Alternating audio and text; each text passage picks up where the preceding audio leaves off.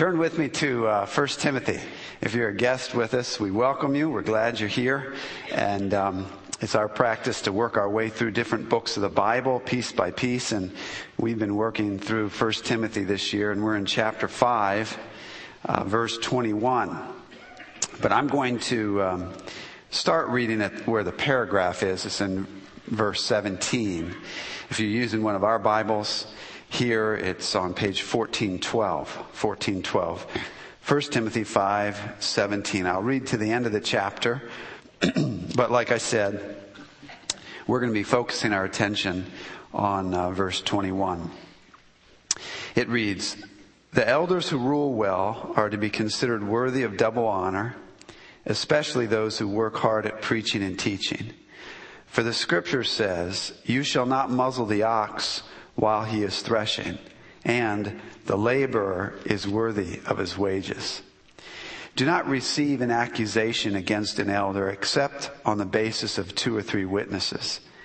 Those who continue in sin rebuke in the presence of all, so that the rest also will be fearful of sinning. I solemnly charge you in the presence of God and of Christ Jesus and of his chosen angels to maintain these principles without bias, doing nothing in a spirit of partiality. Do not lay hands upon anyone too hastily and thereby share responsibility for the sins of others. Keep yourself free from sin. No longer drink water exclusively, but use a little wine for the sake of your stomach and your frequent ailments. The sins of some men are quite evident, going before them to judgment. For others, their sins follow after. Likewise also, deeds that are good are quite evident, and those which are otherwise cannot be concealed."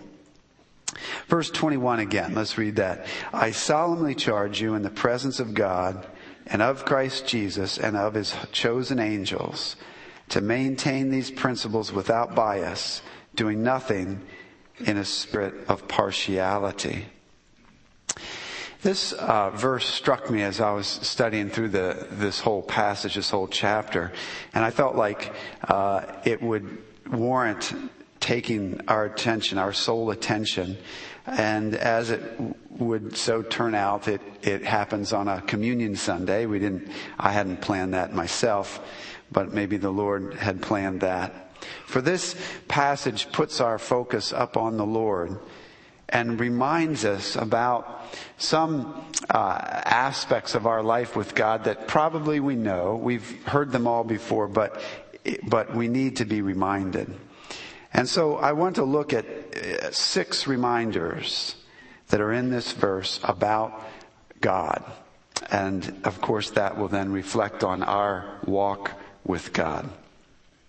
The first reminder is the character of God.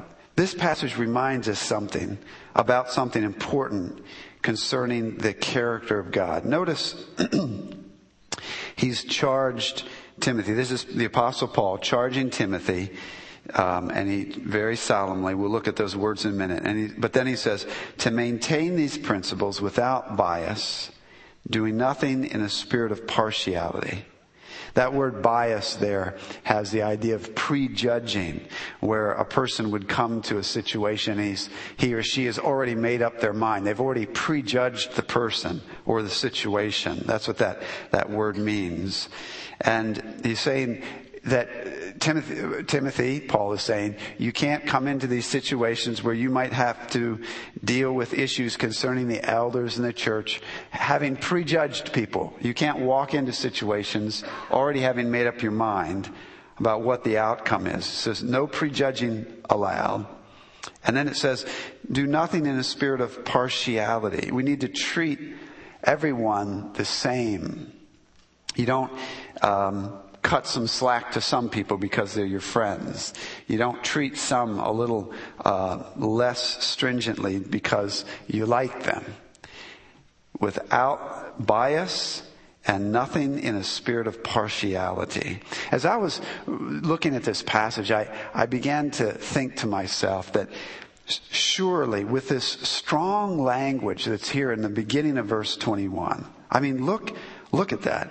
I solemnly charge you in the presence of God and of Christ Jesus and of his chosen angels. I mean, whatever he's getting ready to say is important, right? And then he talks about this issue and about not being biased or not having a spirit of partiality. And I thought to myself, this must be speaking to us about something deep in the character and the heart of God himself. Otherwise, it wouldn't be stated like this. Listen to a few other verses I found in the scripture. I'll read them quickly. You don't have to try to follow me in your Bible. But listen to Romans 2:11. It says, quite plainly and matter of fact, for there is no partiality with God. That's in a passage where the Apostle Paul is talking about the difference between the Jews and the non-Jew. But he gets to the point, and one of his points is, God doesn't treat the Jews differently than the non-Jews. He doesn't treat the non-Jews differently than the Jews. There's no partiality with God. And part of his point in that passage is, we've all blown it, we're all sinners, and there's one way back to God. Amen? And it's not something different for one group of people and then another. He treats us all the same.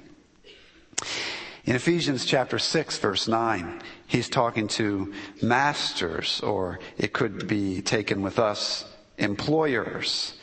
He says, and masters, do the same things to them and give up threatening. He says, don't just threaten your employees, knowing that both their master and yours is in heaven, and there is no partiality with him. God treats us all the same. He doesn't bend the rules because he likes one guy or one lady more than the other. It's all the same, and therefore that's going to impact how we treat other people. In Colossians 3:25, it reminds us, now it starts to put our attention into our own judgment day with God in light of the fact that God is impartial. It says, for he who does wrong will receive the consequences of the wrong which he has done, and that without partiality. In Acts chapter 10, Peter, strong and very faithful and a very exacting Jewish man, but now he's a disciple of Christ, and Christ is risen from the dead, ascended into heaven, commissioned him along with the other disciples to go out. Now they're apostles, and he still had a couple hurdles to get over in terms of relating to non-Jews. And it took a vision from God. It came down to get him interacting with the Gentiles the way he ought. And then when he did, he saw that God visited them with the gifting of the Holy Spirit, just like he had gifted the Jews. Those who believed in Christ were treated the same. And he opened his mouth, it says in Acts 10:34, and Peter said, I most certainly understand now that God is not one to show partiality. Back in the Old Testament, it teaches the same. In Deuteronomy 10:17, listen to this verse. For the Lord your God is the God of gods and the Lord of lords, the great, the mighty, and the awesome God, who does not show partiality nor take a bribe. Interesting, isn't it? This great, awesome God, who is so far above all other beings that he can't be put in the same category with them. In his awesomeness, then, though so crucial to understanding who God is, the writer of Deuteronomy says, and he does not show partiality, he doesn't take a bribe. We're reminded of the character of God, that there is no partiality with him. He's not a human being. He's not a judge like some of ours that can receive a briefcase full of fresh, clean $100 bills and maybe make the outcome of the court case a little different than it should have been. This is a judge who shows no partiality. He will judge according to his own righteousness and holiness, and that is the only thing. You know, you and I have no hope in influencing God to overlook our sins. You can't do something just so good that God will change his standard of righteousness for you in the judgment day. Did you know that? You can't twist his arm. Well, we pretty much know that. We can't force him to cut us some slack on the judgment day. But we entertain this notion, many of us, that if I just do some really good stuff to people that don't deserve it, maybe he'll wink a little bit when it comes to judging me. But friends, that is not the God that this book speaks of. Our God has no partiality. He is faithful and true to himself, and that's how he judges. And so I hope, I trust, that as you think about the end of your own life and the fact that at the end you will be given an account to the one who created you, that you're entertaining no notion at all that somehow something that you're doing will kind of make him be a little lenient with you. There is no such thing. None at all. And also, another way of applying this fact to our lives has to do with then how we treat other people. If you want, turn with me to James chapter 2. I want you to see this. It's on page 1435. James chapter 2, beginning at verse 1.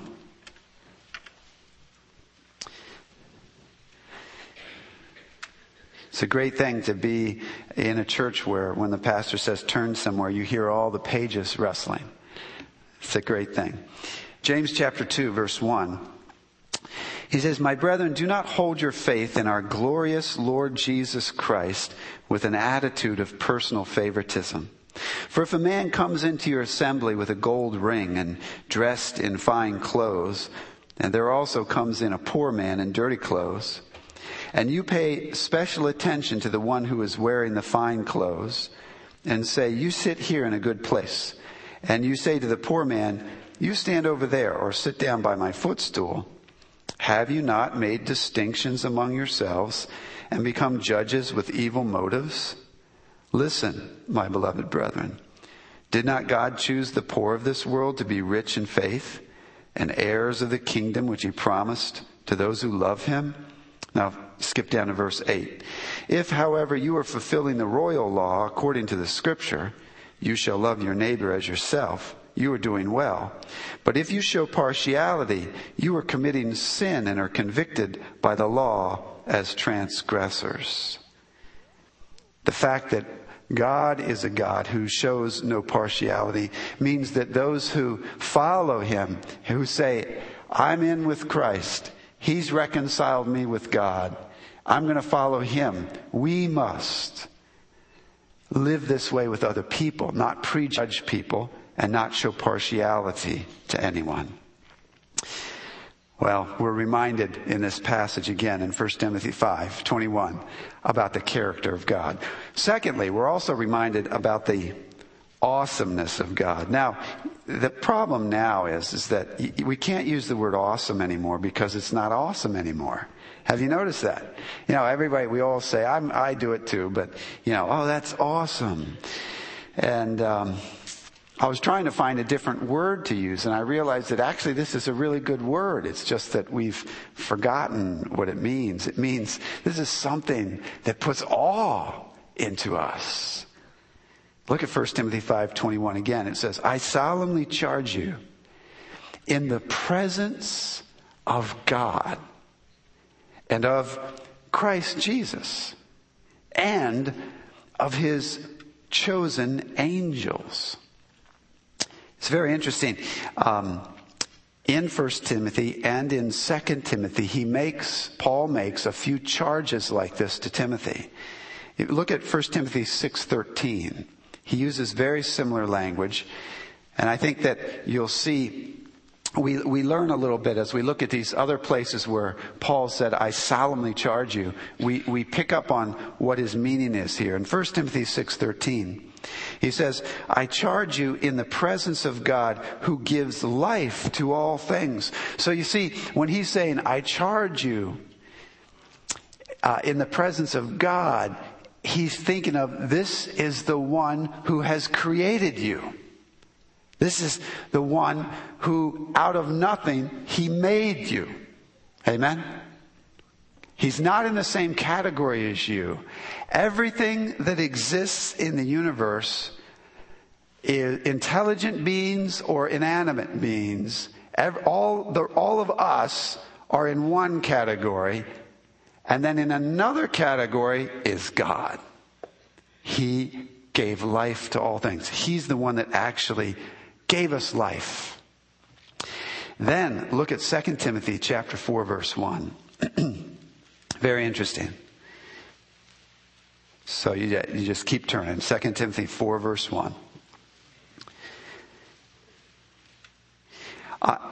Similar words, but he adds something so that you know what he's talking about. Back here in 1 Timothy 5, you know what he's talking about because of this in 2 Timothy 4. He says, I solemnly charge you in the presence of God and of Christ Jesus, who is to judge the living and the dead, and by his appearing in his kingdom.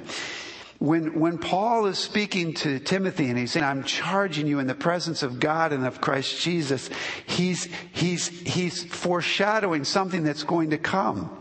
He's saying Jesus is the judge of the living and the dead. He's going to appear again. He's coming again. His kingdom will come to fruition there in the future. There is a trajectory that human history is on. We're all moving on it towards an end that he has planned. And he's the judge, and we're going to be held accountable for our lives. And this is awesome. This is the one, he gave us life, and he's going to judge our life. And we ought to feel some awe in this. And then, if you look back again at 1 Timothy 5:21, that verse, he adds this little phrase, and of his chosen angels. This is one you want to go, what in the world does that mean? In the presence of God and of Christ Jesus and of his chosen angels. Well, I'll just say this quickly, that there's no way I could go through all the verses, but sprinkled through the Bible, you see that in the end times, when this judgment comes, the angels are spoken of as being present. I'll read one passage to you. It's in 2 Thessalonians chapter 1, verse 7 to 10. Just listen to this. I'm dropping into the middle of a sentence, but I'll start there and read. It says, and to give relief to you who are afflicted, and to us as well, when the Lord Jesus will be revealed from heaven. So Jesus is coming back. It says, with his mighty angels. They're the angels. But then he goes on and he explains, when Christ comes back with his mighty angels, it says, in flaming fire.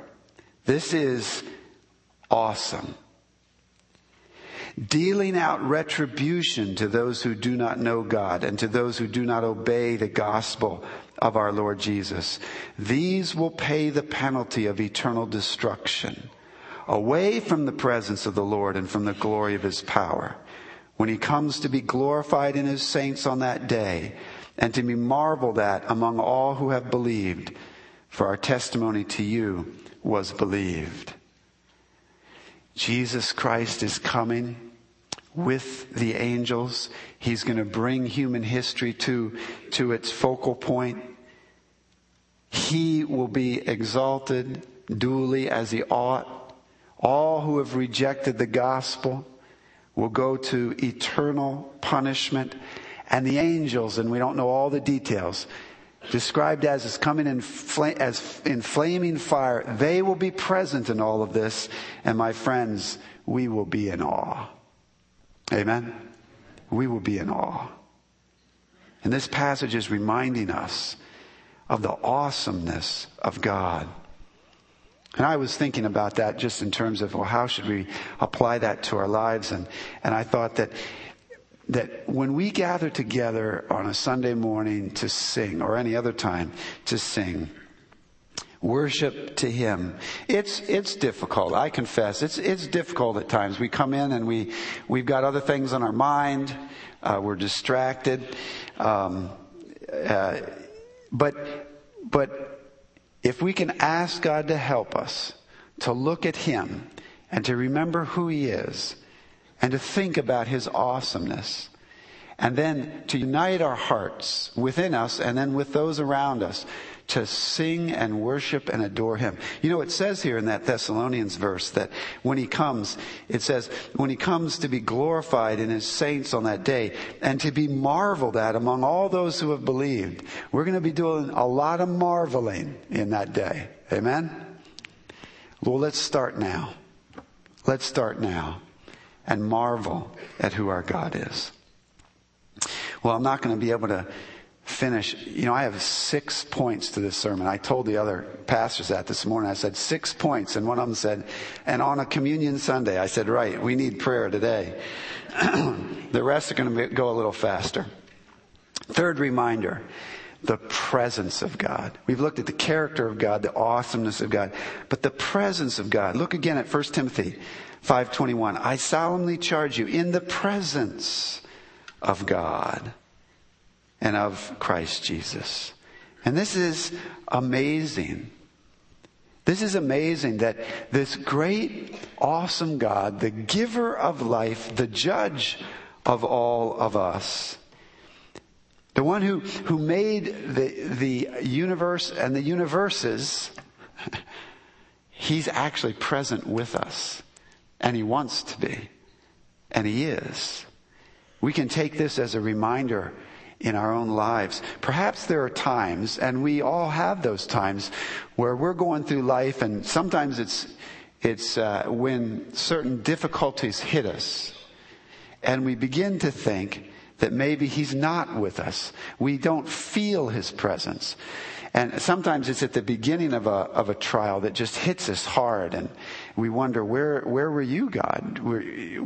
How come this happened to me? But sometimes it can be that as the trial extends, and the days turn to weeks, and the weeks turn to months, and then even the months turn to years, and Satan can work on us, and we begin to wonder, Lord, are you with me? But we remember here, Paul is saying to Timothy, the Lord is with you. You are in the presence of God. Trust Him for this. Use this as a reminder. If you're finding yourself at a place in your life where you're beginning to doubt, or you just don't feel that presence, then take this verse and say, Lord, I want to feel your presence again. Amen? Just go to God and say, Lord, you are present. Help me to sense your presence. On the other hand, this is also not only a comfort to us, it's a warning to us. It's a warning because we need to behave. Because God is present. And when no one else is around and no one sees what you're doing, God is present and He sees what you are doing. John Flavel, my favorite theologian pastor of the past, he said one time that eternity is in every moment. And what he meant by that, it's a very heavy statement, and when you think on it, you could crumble under it unless you know the grace of God. That every moment is just a moment to you and me, and you say a careless word, or you think an unclean thought, or you do a rebellious thing, and you do something that is wrong. It's just a moment, but eternity is in it, because in the end you will be held accountable for it. We need to live right because God is present with us. Fourth reminder, which this leads right into it, is we're reminded by this passage, 1 Timothy 5:21. We are reminded about the judgment of God. I've already spoken about it. The 2 Timothy passage is the one that makes it clear that Paul intended that to be part of his meaning here in 1 Timothy 5. 2 Timothy 4:1, I'll read it again. I solemnly charge you in the presence of God and of Christ Jesus, who is to judge the living and the dead. You see, Jesus Christ is coming back, and we are going to be held accountable. And you know, even though it might frighten you, personally, that your life is going to be held accountable. You are going to be held accountable for it before God. You know, if you pause for a moment and think, you know that this must be the case. This has to be right. For all of the evil and the injustice, the oppression, the abuse that occurs in our lives and in this world and all through human history, is God going to watch it all and not call people to account for what they have done? He is going to call people to account. He is going to make it all right. It must be. That's why in the Psalms, in one of the Psalms, it says that the forest claps for joy, the mountains leap, and there's cries of joy, because it says, for the Lord is coming. And we think, yeah, that's great. And then it goes on and says, He is coming to judge. And on the surface, you might think, what? We're all excited that He's going to judge. We're kind of afraid that He's going to judge. But no, you see, this is who God is. And you don't have to know very many people, maybe in your own life. People who have been misused by other people. The evil that is in this world. I praise God there's a judgment day. For it all will be set straight. And nobody will get away with anything. The perpetrators of evil, the evil of which I don't even want to mention it this morning. They get away with it only for a time. And then it will be made right.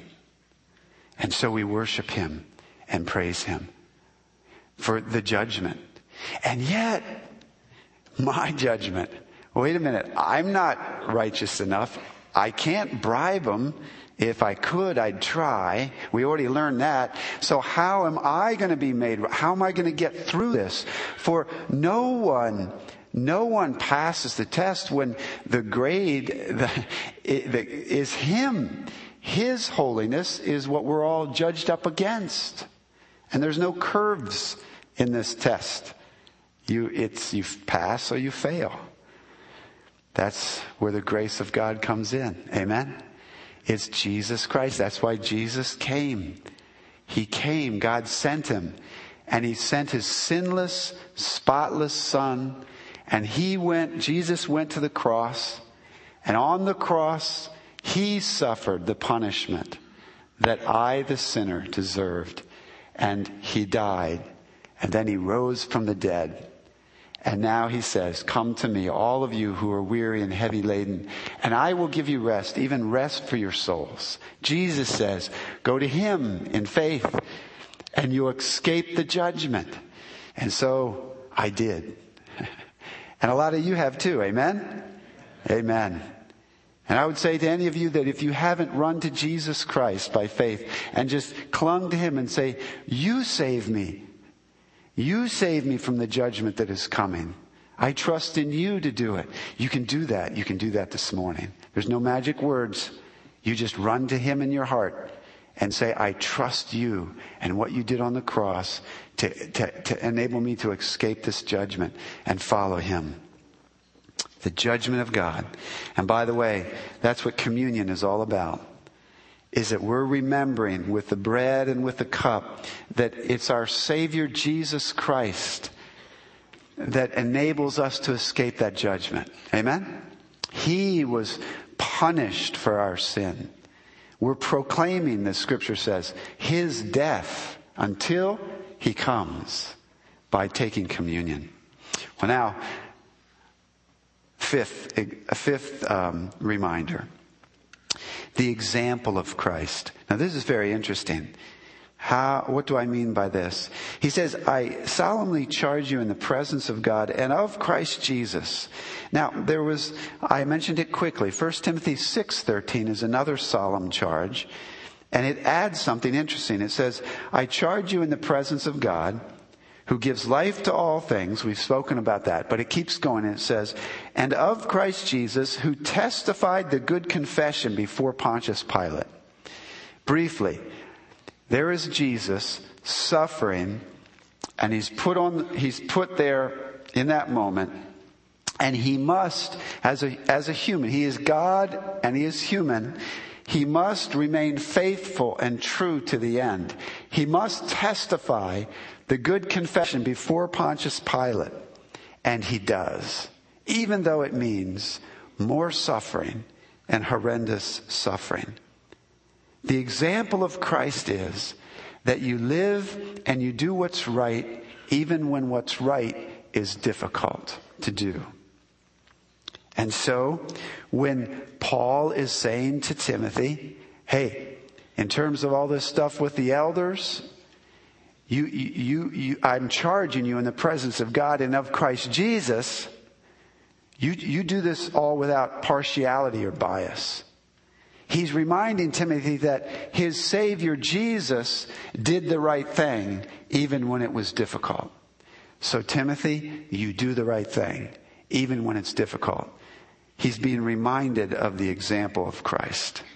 Perhaps you this morning have some difficult thing that God is asking you to do.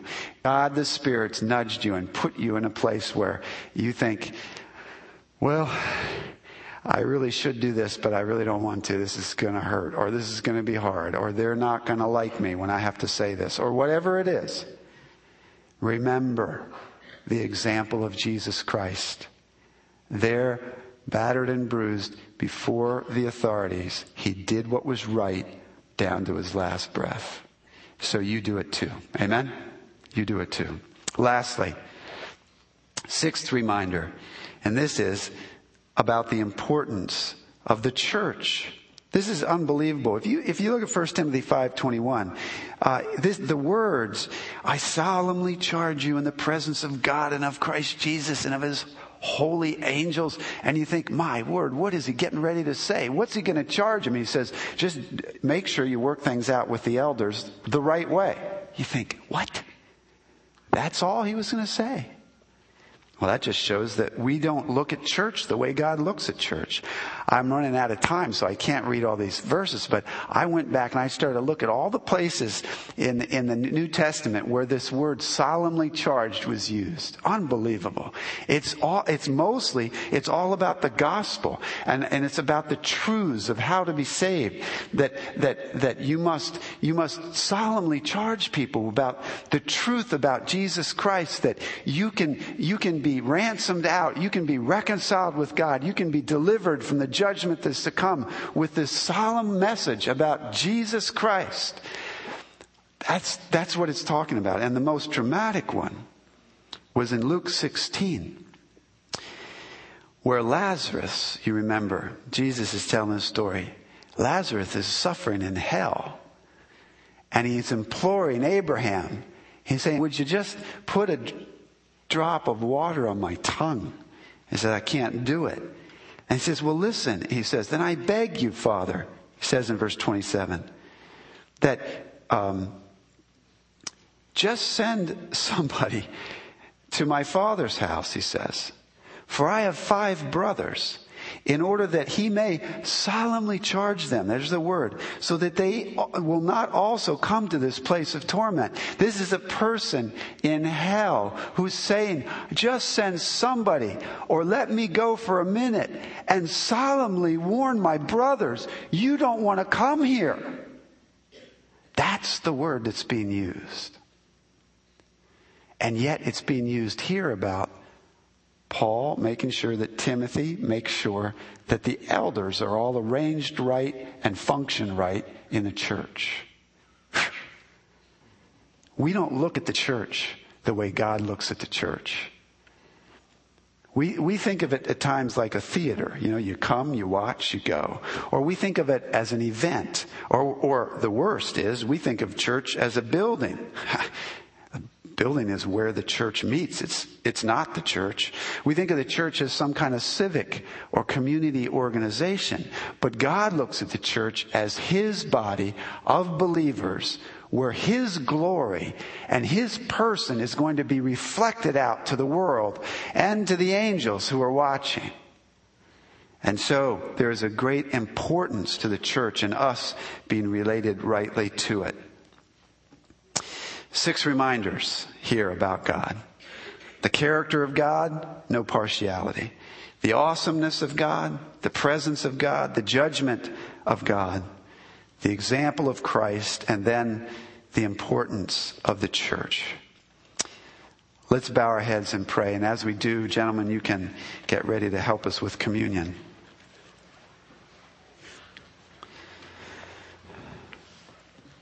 Father, we thank you for this text of Scripture. We ask your forgiveness for thinking too lightly of you and of your design for the church, for thinking too carelessly about sin in our own lives. Cleanse us, Lord, we pray, and restore in us and renew in us a great awe of you. Thank you for your presence. Thank you for your coming judgment, for all evil will be turned upside down. No one will escape or get away with anything. And Lord, you will be magnified. And thank you, Lord, that Jesus Christ has come. And in his suffering on the cross, we find release and redemption. We're reconciled to you. We've escaped the judgment that is to come, because the judgment that is to come came and fell on him.